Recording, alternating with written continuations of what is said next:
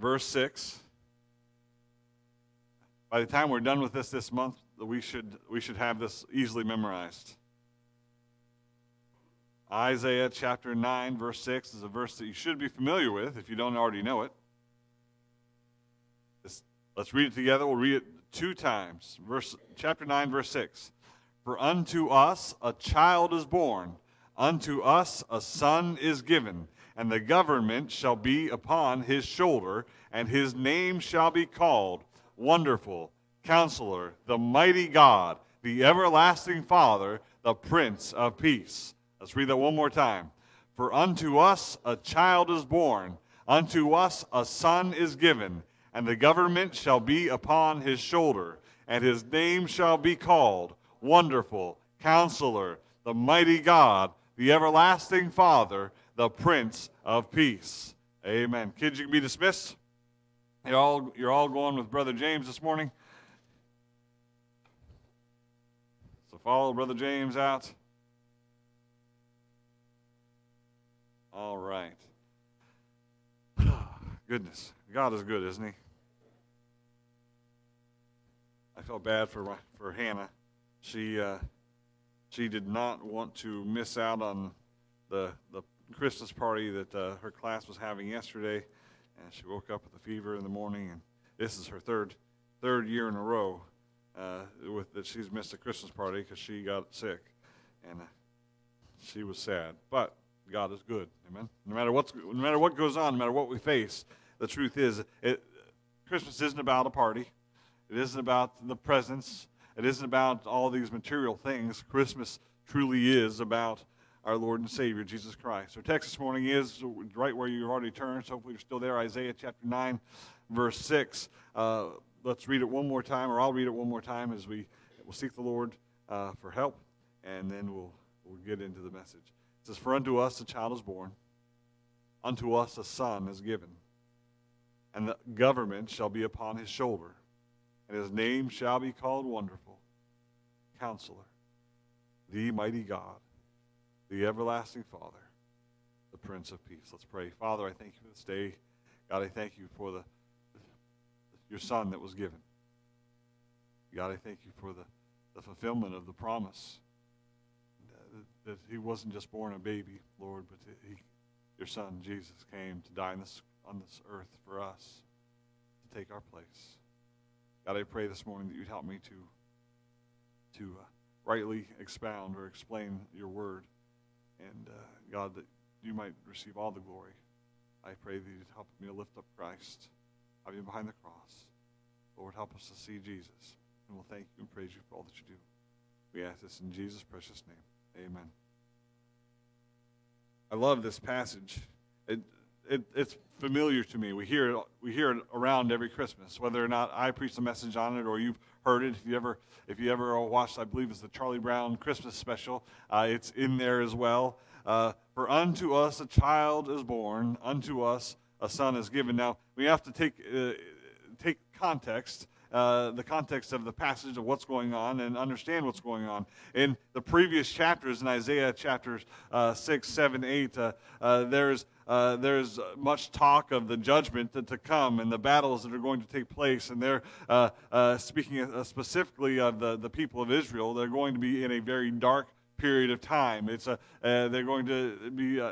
there will be much persecution and much struggle that they're going to go through during that time. But when it gets to chapter 9, and we see in the previous verses, and we talked a little bit about this last week, but there's a ray of light that's being shown out for them, a beacon of hope. And we see that beacon mentioned here in verse number 6, because something's going to happen in the future. Now, this was written 700 years before the birth of Jesus Christ. This is a prophetic scripture.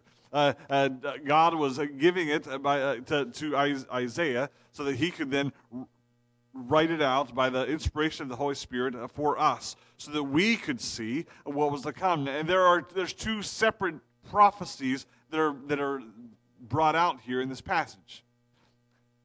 The first part of the prophecy in verse number 6 says, For unto us a child is born. Speaking of the physical birth of the Lord, of our Lord and Savior Jesus Christ. If you read through through the Gospels, you read through the book of Luke, an angel appears unto Joseph, and an angel appears unto Mary and tells them that Mary is going to carry a child. The Bible tells us that the Holy Spirit of God moved upon her, and in her was placed the Christ child. The Bible says, unto us a child is born. It's prophesied that he would be born of a virgin in the book of Isaiah. And it was fulfilled on that day many, many years later, 700 years later. Aren't you thankful that Christ was born? Because if Christ hadn't been born, guess what? Christ couldn't die. If Christ hadn't come, there would be no fulfillment of the promise of God upon us. We would still be at enmity or at war with God. We would still be in our sin. We would still be under judgment. But thank the Lord for the people of Israel, and thank the Lord for the people of the entire world, that God sent his Son to reconcile mankind to him. And it started with the fulfillment of the first prophecy, for unto us a child is born. We celebrate Christmas as the first advent, the first coming of the Lord and Savior Jesus Christ, where God, who was a spirit, a God who existed before time began, before this world began. The Bible says, "In the beginning, God was." John 1 tells us that in the beginning was the Word, and the Word was with God, and the Word was God. God is not singular; God is plural. There is, not when I say that, I don't mean that there are gods. I mean that there is one God in three persons. We know them as the Father, the Son, and the Holy Spirit. But they took counsel together beforehand, before the creation of the world. In fact, it's recorded. Some of it's recorded in Genesis, where they said, "Let us make man in our own image." That was God speaking to the other persons, the Father, the Sons. In fact, Colossians tells us that for him all things were created, and by him all things were created, and because of him all things continue on. They consist. And so Christ had his hand in creation, but he who was co-equal with God thought it not robbery to be equal with God, according to Philippians chapter 2, humbled himself and became like a man. He was born as a little baby. We've all seen babies. Weak, small, hungry, crying, those little tiny things that bring joy and no sleep. Christ was born as a baby.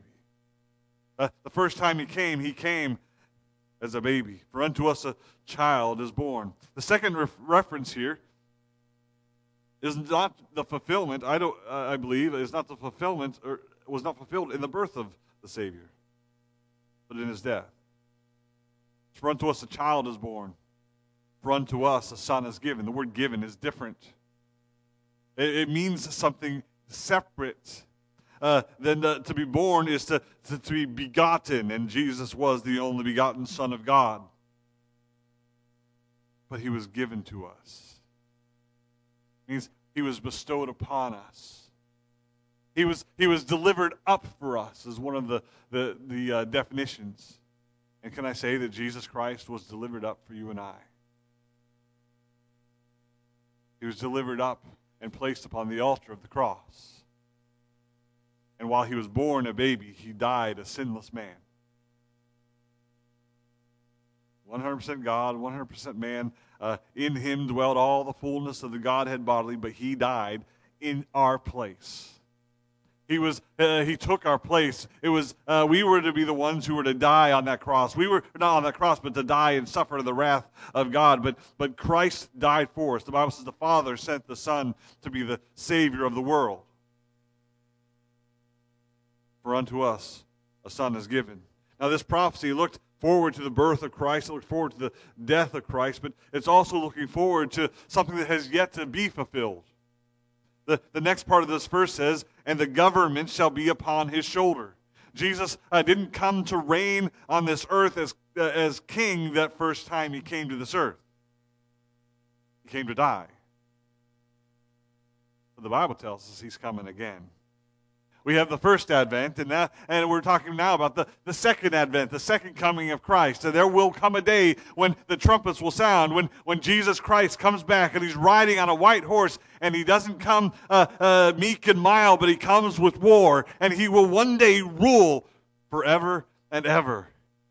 Praise God. He is the King of Kings and the Lord of Lords. And we look forward to that day. But as we see this prophecy, he says, the government shall be upon his shoulder, and his name shall be called Wonderful, Counselor, the Mighty God, the Everlasting Father, the Prince of Peace.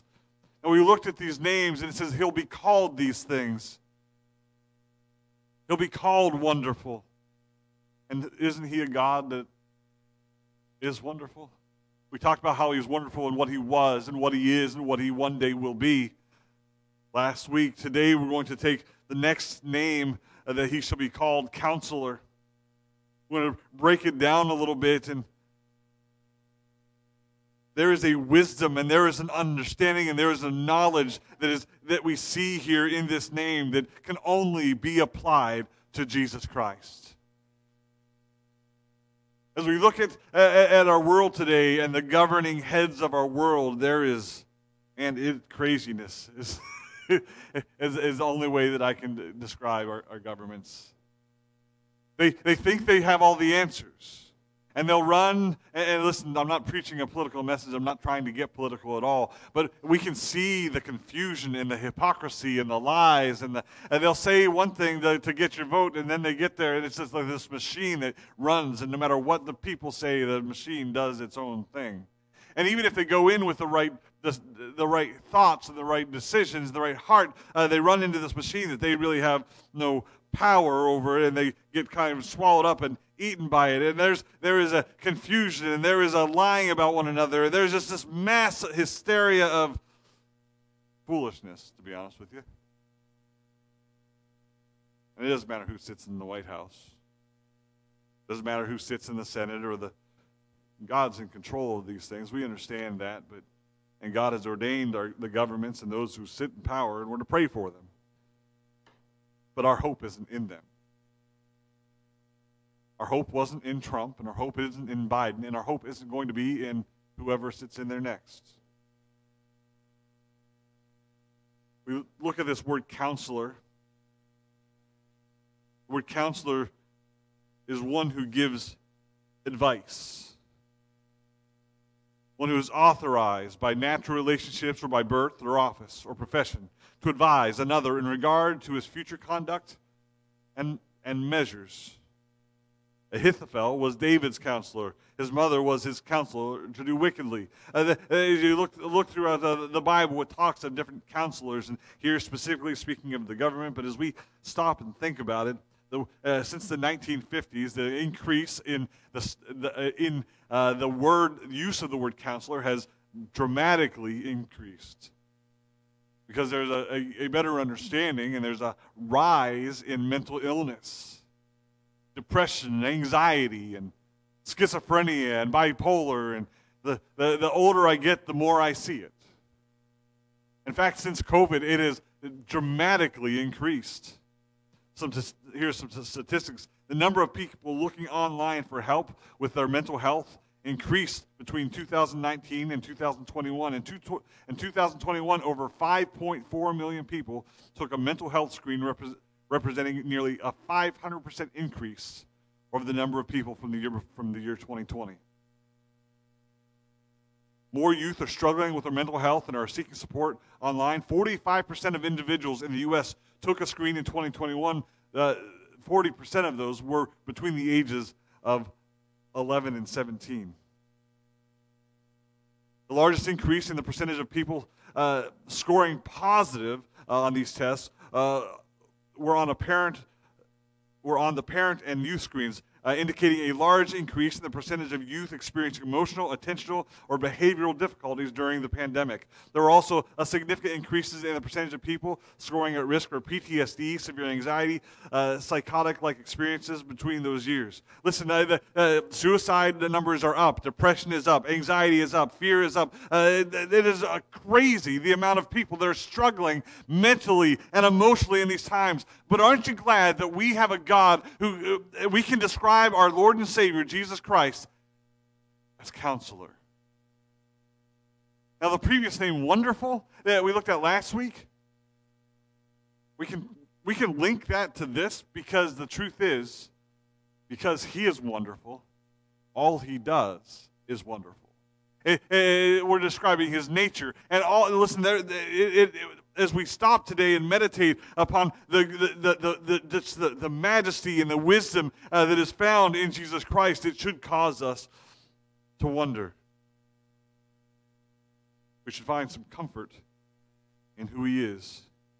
In light of the statistics, we need to stop and just meditate on our Lord and Savior. We're going to look at Him in three different ways this morning. Number one, we're going to look at the attributes of the Counselor. We're going to look at the attractiveness of the Counselor and the ability of the Counselor. First, take notice of the attributes of our Counselor. He is one who gives advice, one who gives counsel. Now, let's just say this. There are people that give bad advice. Not all advice is good advice. Not all counsel is good counsel. But Jesus Christ gives good counsel. Romans 11, verse 33 and 34 says this, "Oh, the depth of the riches, both of the wisdom and knowledge of God. How unsearchable are His judgments and His ways past finding out. For who hath known the mind of the Lord, or who hath been His counselor?" I thank the Lord that He is not someone who is in need of counsel, but that His wisdom and His knowledge, His understanding is well above, far above, infinitely above any one of us. You could take all of the brightest minds in this world and add their IQ up together and add their knowledge up together and add their advice up together, and it is nothing compared to what God, the knowledge and the wisdom of God. Colossians 2 and 3 says this, that their hearts might be comforted, being knit together in love and unto all riches of the full assurance of understanding to the acknowledgement of the mystery of God and of the Father and of Christ, in whom are hid all the treasures of wisdom and knowledge. All the treasures of wisdom and knowledge. As we look at the attributes of Christ, notice first that Christ is full of wisdom. Christ is full of wisdom. Colossians 2:3 said, "In Him are hidden not some of the treasures, not most of the treasure, but all of the treasures of wisdom and knowledge." James 3:15 and 17 says this, "The wisdom that descendeth not from above, this wisdom," speaking of the earthly wisdom, "descendeth not from above, but is earthly, sensual, devilish. But the wisdom that is from above is first pure, then peaceable, gentle, and easy to be entreated, full of mercy and good fruits, without partiality and without hypocrisy." There is much wisdom out there. All you got to do is ask somebody's opinion, and they're more than happy to give it to you. I always found it interesting as I worked in the fire department and as I worked in EMS, the percentage of firefighters and the percentage of EMS workers, and I'm sure it's the same for police officers, the number of their marriages that fall apart is astronomically high. The average number is around 50% just of everybody, but for them, I'll be honest, there are very few. It's almost like Hollywood, where they get married and the marriages fall apart. And partly that has to do with the stress and the hours, and there's much to it. I'm sure of it. But I always found it funny when somebody who'd gotten married and was working in those fields that was struggling in the marriage, they would always talk to their coworkers and ask for their advice on what they should do, but they were talking to people who'd been married and divorced 2 and 3 times. And don't get your advice from people that don't know what they're talking about. Don't come and ask me how to fix your car, because guess what? I could give you all the advice I got, and your car still ain't going to be fixed. As we look through this list there in James chapter 3, it talks about the earthly wisdom. It's descended from above. It's earthly. It's sensual. It's devilish.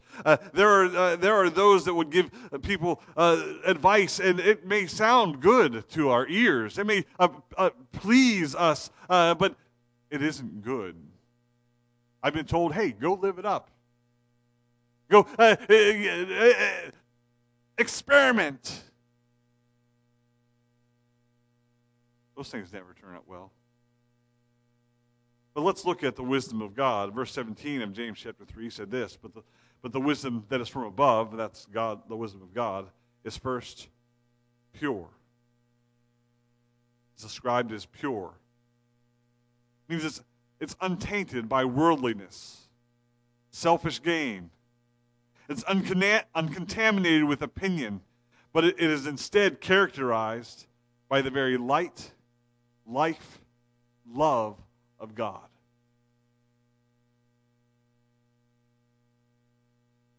Any advice that a man can give you that is of this world or earthly is contaminated.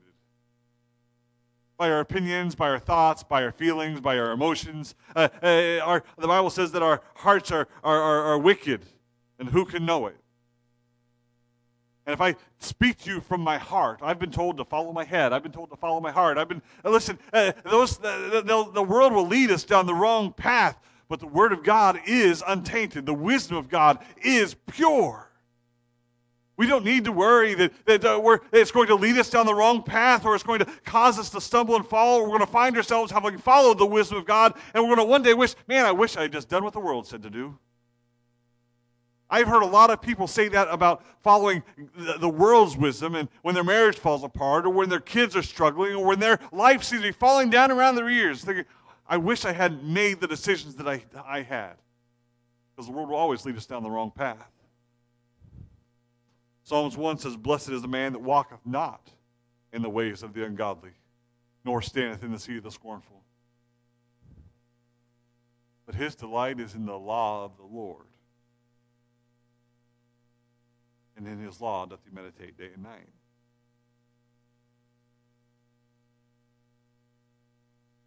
God's wisdom, Christ's wisdom, is described as pure. Secondly, it's described as peaceable. The wisdom of God brings peace to our spirits. I have seen an increase, not just in... Have you watched the news over the last 10 years? I try not to either. In fact, I almost refuse to. Now, you say, well, I don't turn on the news, but you scroll social media. That's the new news source anyways for most people. It isn't any better. How many times have you watched the news or read the newspaper or scrolled social media and come away thinking, oh, I feel better now? No? Do you know that the algorithm on social media is intentionally, it will feed you things to get you to come back over and over again? How many of y'all remember when there was the few patients that came back from Africa that had Ebola? You guys remember that? Some of you do. I was working in the medical field, and there was a woman who was in Massachusetts, flown into Massachusetts, and she came to Maine. Do you remember that was in the news? Yep. So I worked in the medical field, and all I could think of is I'm going to run into a patient that has Ebola.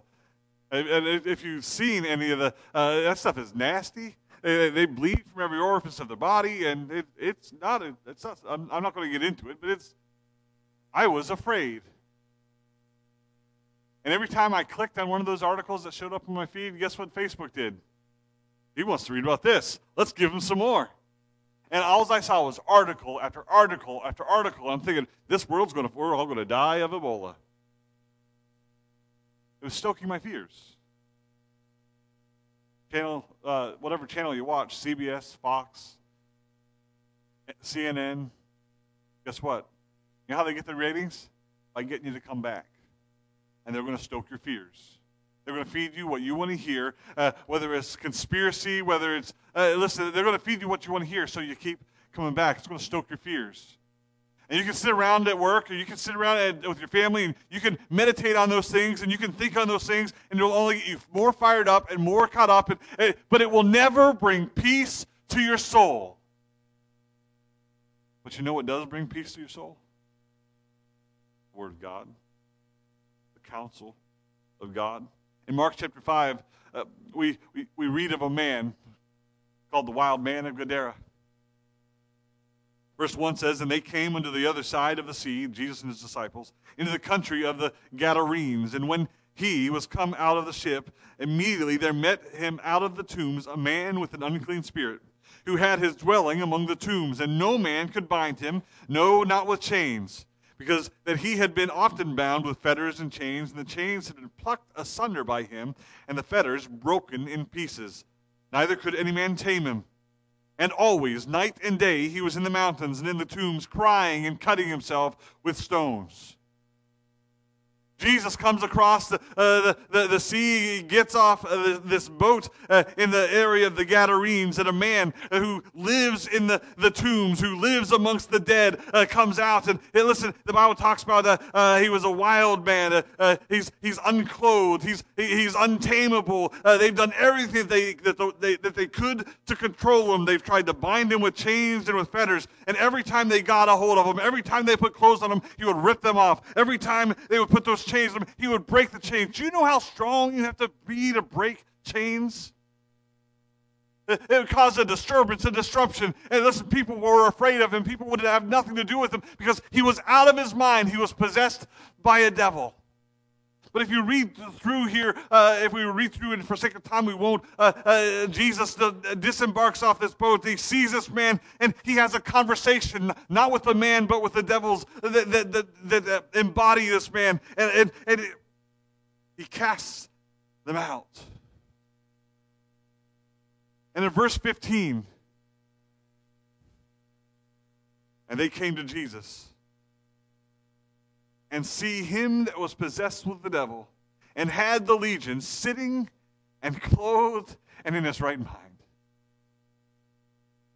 What they could not control, what they could not tame. Listen, they had, I'm sure, got together and come up with these plans. They were going to do their best they could to bring peace to this man, or bring peace to themselves, but nothing was able to do that until Jesus came along. Jesus cast out the demon. Jesus brought peace to him, and he sat there clothed in his right mind, worshiping the Lord and Savior, Jesus Christ. But did they care? I don't know about you, but if I saw somebody who had been crazy and I was afraid of that person, and I saw them in the right mind, I might wonder, what happened here?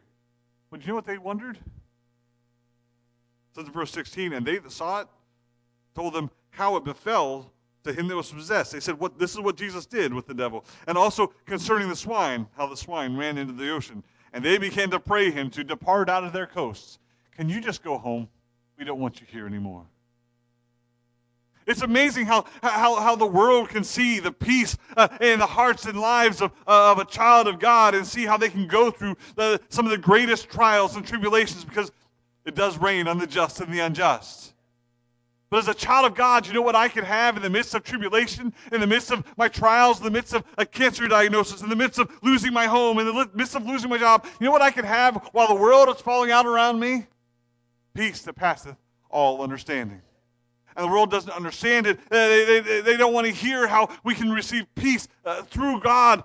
They just want us, the message of the gospel, out of here. John 14:27, as he spoke to the disciples just before he left, he says this, peace I leave with you, my peace I give unto you, not as the world giveth, give I unto you. Let not your heart be troubled, neither let it be afraid. Philippians 4:6-7 says, be careful for nothing, but in everything by prayer and supplication, with thanksgiving, let your requests be made known unto God, and the peace of God, which passeth all understanding, shall keep your hearts and minds through Christ Jesus. The wisdom of God brings peace. It's also described in that verse 17 of James 3. First pure, then peaceable, and then gentle. Gentle. The word gentle means, it doesn't mean that when we think of gentleness, we think of something soft. But Jesus wasn't soft. He was a carpenter. He lifted heavy things. You ever shaken the hand of a carpenter? They have tough, calloused hands. He wasn't somebody who slept on a feather bed and with a nice big pillow, and the Bible says he had no roof for his head and a rock for a pillow. That's a pretty tough guy. But he's also described as gentle and meek. He was one who had power. In fact, he was God. He had all the power in the universe. But he never used it. Not in a wrong manner, not in a hateful manner. Now, to say that he never did anything that people should be afraid of, you didn't read the part where he flipped the tables and chased people around with a whip. He could be angry and sin not. The Bible tells us to do that, and we see his righteous anger. But he's gentle. A lot of times when we're asked our opinion, or when sometimes we're not asked, when people give an opinion or they give advice, it's sometimes, many times, unsolicited. And it's given in a spirit of, this is what you need to do, and if you don't do it the way I'm telling you to do it, then you're stupid. It can be an affront, it can be abrasive, it can be hurtful, and not in a gentle way, but Jesus was gentle. Matthew chapter 8, verse 1 through 3 says, when he was come down from the mountain, great multitudes followed him, and behold, there came a leper and worshipped him, saying, Lord, if thou wilt, thou canst make me clean. And Jesus put forth his hand and touched him, saying, I will. Be thou clean. And immediately his leprosy was cleansed. You have a man who had a disease, a disease that was not hidden from the eye. We remember the woman who touched the hem of his garment, who had an issue of blood for 12 years. She was unclean, but nobody could tell. It was an invisible infirmity, at least to those that were around her. But if you had leprosy, you were an outcast. If you had leprosy in those days, you weren't allowed to live or dwell amongst other people. You were cast out. You had to walk around shouting, unclean, unclean, lest somebody come near you. This afternoon we're going to talk about 4 lepers who had to sit outside the city. They would have colonies of places where these people would gather because they couldn't be with their families. They couldn't be in their homes. It was a terrible disease. Their flesh would literally fall off. Fingers and toes, and even today there are leper colonies. Jesus, instead of running away, instead of looking at this person with disgust, instead of saying, you know what, you stay over there, I'll heal you from a distance. With compassion and gentleness, he didn't back away. He came close. And for a man who probably hadn't been touched since the first time he saw that he had leprosy, in love, Christ touched him. Listen, we live in a world today where people want to keep us away with a pole or keep somebody that they don't figure is good or clean. The wisdom of God is pure.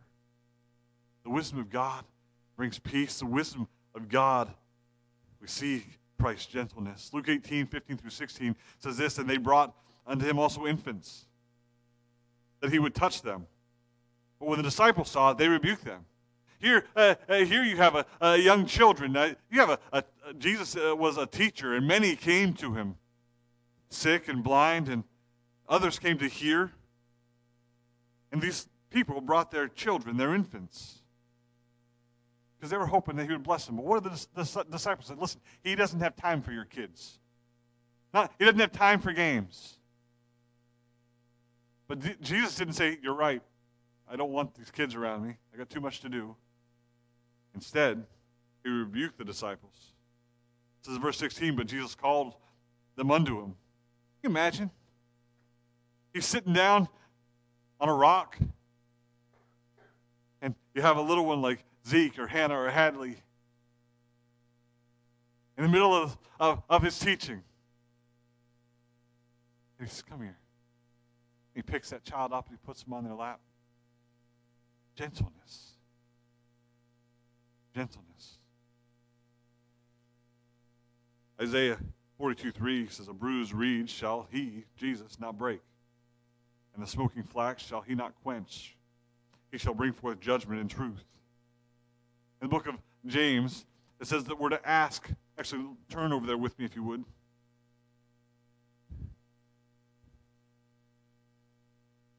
James chapter 1. Here we're instructed by James that we can actually ask for wisdom if we don't have any. Imagine that. We should probably do more of that. Verse 5 says, if any of you lack wisdom, let him ask God. They give it to all men liberally. Notice this phrase, and upbraideth not. You know what it means to upbraid? You ever had somebody ask you for something and you thought, you should know this already? And you give them a hard time? That's what it's talking about. God understands, Jesus understands our frailty. There wasn't a single person in his ministry here on this earth that came to him and asked him for help that he said, you know, you really ought to do this on your own. Jesus always healed. Jesus always worked. You know why? Because of his gentleness and his mercy and his compassion. With compassion. The wisdom of God, when we ask for it, God gives it to us, and he gives it to us liberally, but he doesn't punish us. He doesn't speak harshly to us. Because his wisdom is gentle. His wisdom is full of mercy and fruits. As we typically approach others, many times it's critical, overbearing, unforgiving. But not so when we approach Christ. We come to him in our need, and he supplies. We come to him in our brokenness, and he heals. We come to him humbled by our sin, and he forgives. He does not leave us as we are, but instead, he regenerates us by his Spirit. In place of hatred, there is love. In place of sorrow, there is joy. And in place of unrest, there is peace. Galatians 5, the fruits of the Spirit. In the wisdom of God is all the fruit of the Spirit.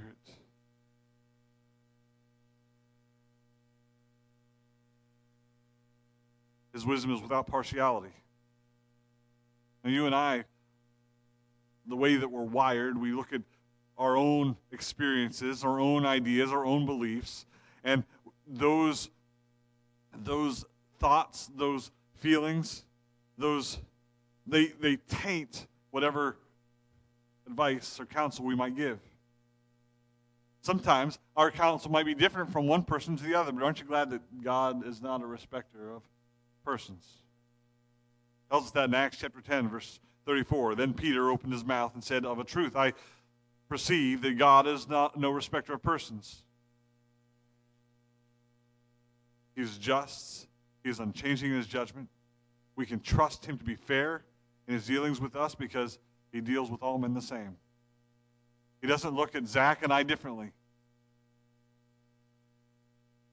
He sees us both in need of mercy. He didn't look at Peter different than he looked at Judas. Think about that. They sat there at that Last Supper. He knew what Judas was going to do. He never treated him differently. The wisdom of God is without partiality, and it's without hypocrisy. Many times the counsel that is given, that's earthly counsel, the counsel given by man, is refuted by the lives that they live. They'll tell you to do one thing, but then they live differently. We call that hypocrisy. But Christ was never one who doubted. Christ was never one who wavered. Christ was never one who preached something that he did not do himself. In fact, the Bible tells us he was tempted in all things, like as we are, yet without sin.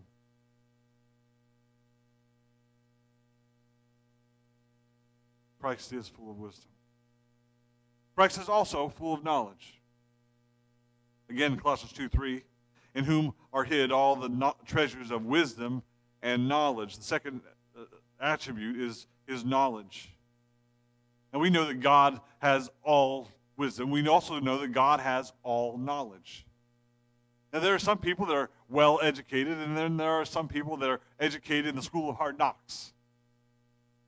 And we gain knowledge through our experience. We gain knowledge through our study. We gain knowledge through life, through school, through education, through all kinds of different things. But our knowledge is limited. I don't care who you are. If you're Albert Einstein, guess what? There is a limit, and none of you are, but don't take that as an offense. I'm just saying none of you are actually Albert Einstein. He's dead. But even his knowledge was limited. In fact, he was honest in saying there were many things that he didn't understand. But the knowledge of God is unlimited. There is not a single thing that he does not know. And specifically in the context of this passage of Scripture there in Colossians 2:3, it's speaking about the saving knowledge of the gospel. While God is omniscient in all things, he knows all things. Specifically, this verse is talking about the saving knowledge of the gospel of Jesus Christ. But in reference to you and I, there are some things that we can learn. God knows everything about us. Everything. There is no dark place in your mind, your heart, that God does not have access to. God knows your history. God knows your present. God knows your future. And isn't it? It's necessary to be able to give somebody good counsel, to have knowledge of the situation and the individual. When I was a paramedic,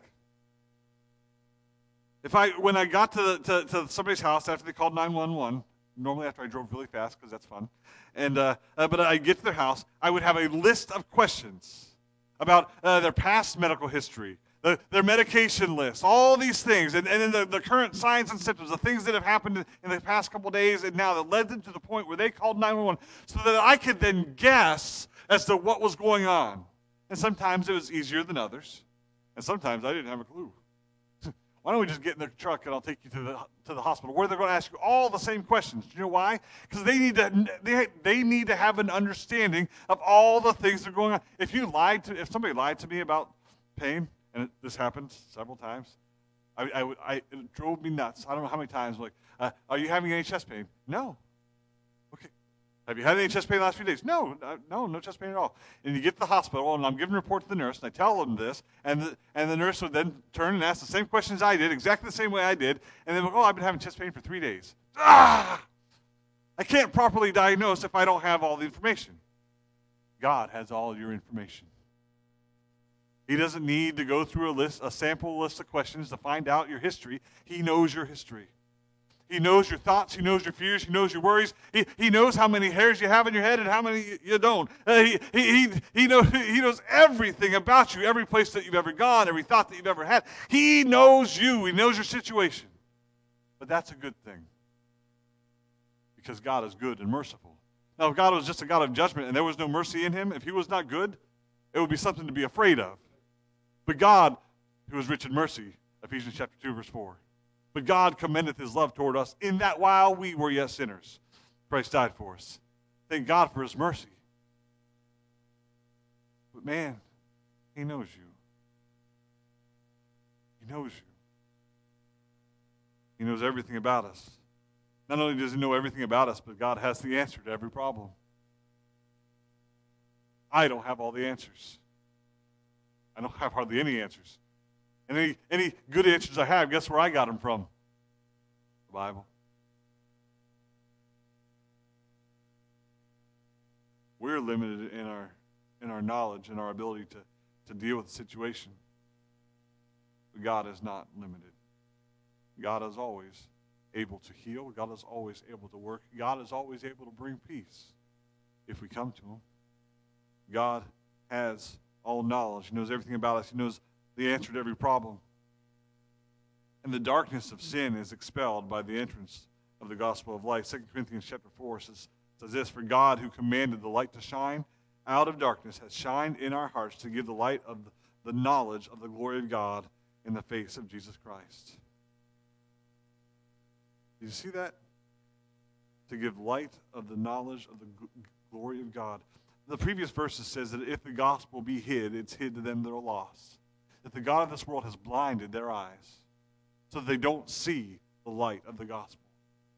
But the light of that gospel will shine in your heart. It will open their eyes. Will tell them and expose to them. That's what the gospel exposes, our sin. We want to hide it, don't we? Is there anybody here that's willing to stand up and tell us all the evil that you've ever done?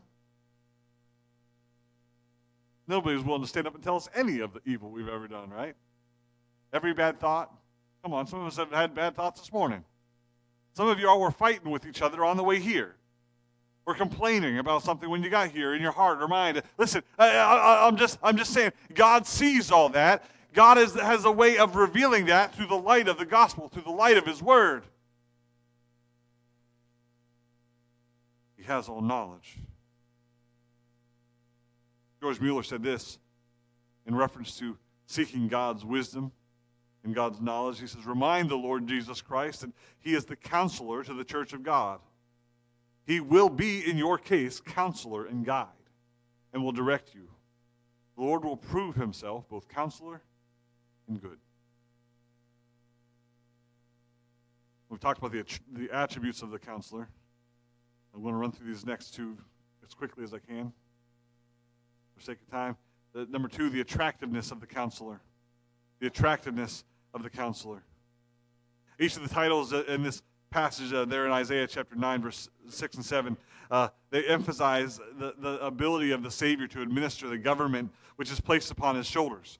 He will win the hearts of every nation due to His wise and masterful government. Think about it. There is going to come a day when Jesus reigns supreme, when He is King of kings and Lord of lords, and His wisdom and His counsel will bring every nation to come to Him, to worship Him at His feet. In the Old Testament, we see the most wise man who ever lived. His name was Solomon. And a woman, the Queen of Sheba, the Bible says, came to test his knowledge and to see if all that she had heard about him was true. And she found it to be so. One day, every nation and tongue under heaven will converge around the throne of the Lord and Savior, Jesus Christ, the one who is greater than Solomon.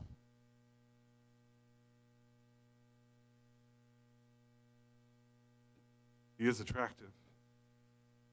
In describing His magnetism in drawing a people, Mark chapter 1, verse 45 says this, "But He went out and began to publish it much, and to blaze abroad the matter, insomuch that Jesus could no more openly enter into the city, but was without in a desert place, and they came to Him from every quarter." Jesus is the only one in the universe who could stand there among men and say, "Come unto me, all ye that labor and are heavy laden, and I will give you rest." People came to Him from everywhere. When He tried to get away, they followed Him out in the middle of the desert. They came to Him from everywhere. He attracts people wherever they are. He attracts people wherever they are. Speaking prophetically, we see that He will be gathering all the people. Genesis 49, verse 10 says this, "The scepter shall not depart from Judah," speaking of the throne, "nor a lawgiver from between his feet until Shiloh come, and unto him shall the gathering of the people be." They'll all come to Christ. He attracts people whoever they are. Jesus Himself said in John 12:32, "And I, if I be lifted up from the earth, will draw all men unto me." Men and women from all walks of life will come to Him. From the respected Pharisee like Nicodemus to the despised tax collector Zacchaeus. In fact, it's been the history of the church, the Jews and the Gentiles, the master, the slave, the rich, the poor, the educated, the unlearned. They've all been drawn together to worship at His feet. Wherever they are, whoever they are, they're attracted by Him. And He attracts people, whatever they are. Again, Acts 10 says that God is no respecter of persons. Theologians sought his wisdom. Sin-sick souls sought his counsel. And when his enemies attempted to trap him in his words, they all came back saying, no one's ever spoken like this before. Christ, as a counselor, is attractive to all. But lastly, I want to look at his ability as a counselor. His ability. He has the ability to analyze the condition of every heart. While men look on the outward appearance, God looks on the heart. While we can put on a facade, while we can display whatever it is that we want, we can put on an act for people, put on a fence, whatever you want to call it. God sees beyond that. God sees past that. God sees your heart. God sees your struggles. God sees you right where you're at. And he can analyze that.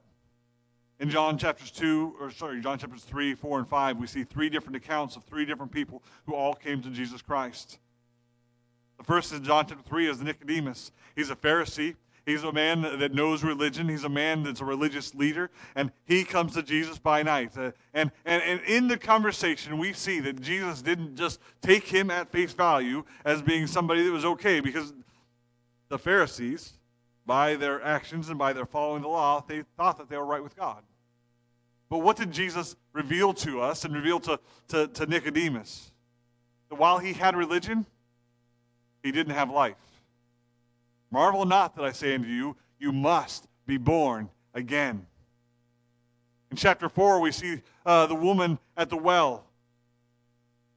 She was a woman who had passion, a woman who had many hidden things that Christ revealed. If you remember, he asked her the question, go get your husband. And what did that bring up? The fact that she'd had 5 and the man that she was now with was not her husband. While she had passion, what she didn't have was the power to break herself from the sin that had bound her for her entire life. In chapter 5, we see the man by the pool of Bethesda, a man who had been lame for 38 years and watched day after day after day as others came to him, and as others came and just in the crowd of people. And when the waters would stir, he would do his best to get to the waters so that he could be healed. And day after day after day, he saw others being helped when he had no man to help. And Jesus came to him and said, would you like to be healed? And what was his answer? I have no man to help me. What Jesus saw was a man without hope. He has the ability to analyze you better than anybody. He has discernment and perception. He sees exactly what you need. He sees exactly what you are. Jeremiah 17:9-10 says this, the heart is deceitful above all things and desperately wicked. Who can know it? I, the Lord, search the heart. I try the reins, even to give every man according to his ways and according to the fruit of his doings. It's God that analyzes us. It's God that sees our hearts and sees us as we really are. The truth is, we don't even see ourselves as we really are. Nicodemus thought he was fine. The woman at the well, while an outcast in her society, didn't see any problem with the life that she was living. It's this pattern. The man by the pool of Bethesda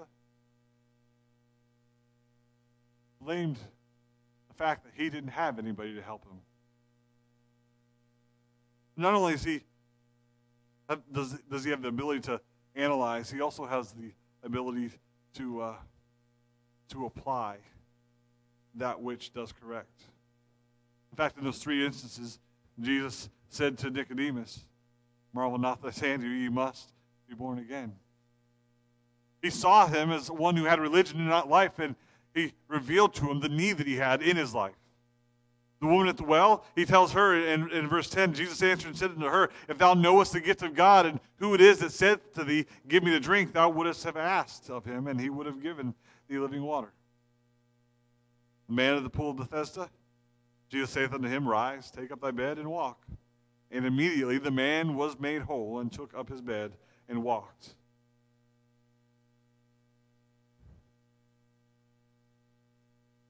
He sees us in our need.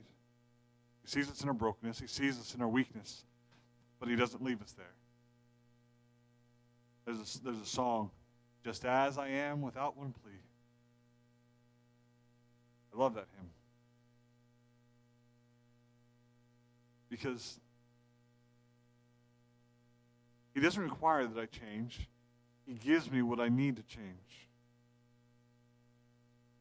He can take the sinner sunken in sin, the one degraded by vice, and transform that child into an heir of glory, a child of light, filled with the holiness of God. He can take the weak and the helpless, and in his own might use that one to the pulling down of strongholds. In his dealings with us in providence as well as in redemption, how wonderful he makes the light of God to shine out in darkness and makes crooked things straight. Let's not be afraid to expect wondrous work of the marvelous counselor in our life. And don't be afraid that God can't work. Trust him. Believe in him. Follow his wisdom. It is his delight to reveal to those who trust him the wonders of his love, power, and wisdom. There's no fear that God cannot calm. There is no child of God that he cannot give peace. There is no question that he cannot answer. Come to him. He says, Come unto me, all ye that labor, and I will give you rest. Our rest is in Christ. In salvation, absolutely. We can't earn our salvation. We can't strive for it. Well, we can do our best, but guess what? We're never going to accomplish it because we can't. We find rest in Christ. But listen, the rest that we have in Christ is not just salvation. It is not a golden ticket to heaven for us to get there. And I'm good for when I get to heaven, but then struggle all of our life. Now, I'm not saying you won't have struggles. I'm saying that you can have peace. I'm saying that we can seek after the wisdom of God, and he will grant us his wisdom, that he will give us peace, that he will give us strength. There is no counselor like the Lord. Only Christ can rid you of your sin. Only Christ can make you whole. Only Christ can give you life. Only Christ can give you peace. He truly is counselor. Pray. Father God, I thank you for this day. Lord, I thank you that we can trust in you, not only for our salvation, but, Lord, for all things. God, I thank you for your wisdom that you give to us through your word. I thank you that, Lord, that you grant it to us happily, Father, if we but ask. And God, I pray that you would help us to seek after your will and your way. Help us to come to you, Lord, not just to worship you, Lord, but to seek your direction. We read this morning in Psalms 25, teach us your ways. God, teach us your ways. Show us your path. Guide us, Lord, that we might follow you, Lord. I pray that your hand be upon us. Lord, I pray that you would have your way in each one of our hearts. We ask this in Jesus' precious name. Amen. Heads bowed.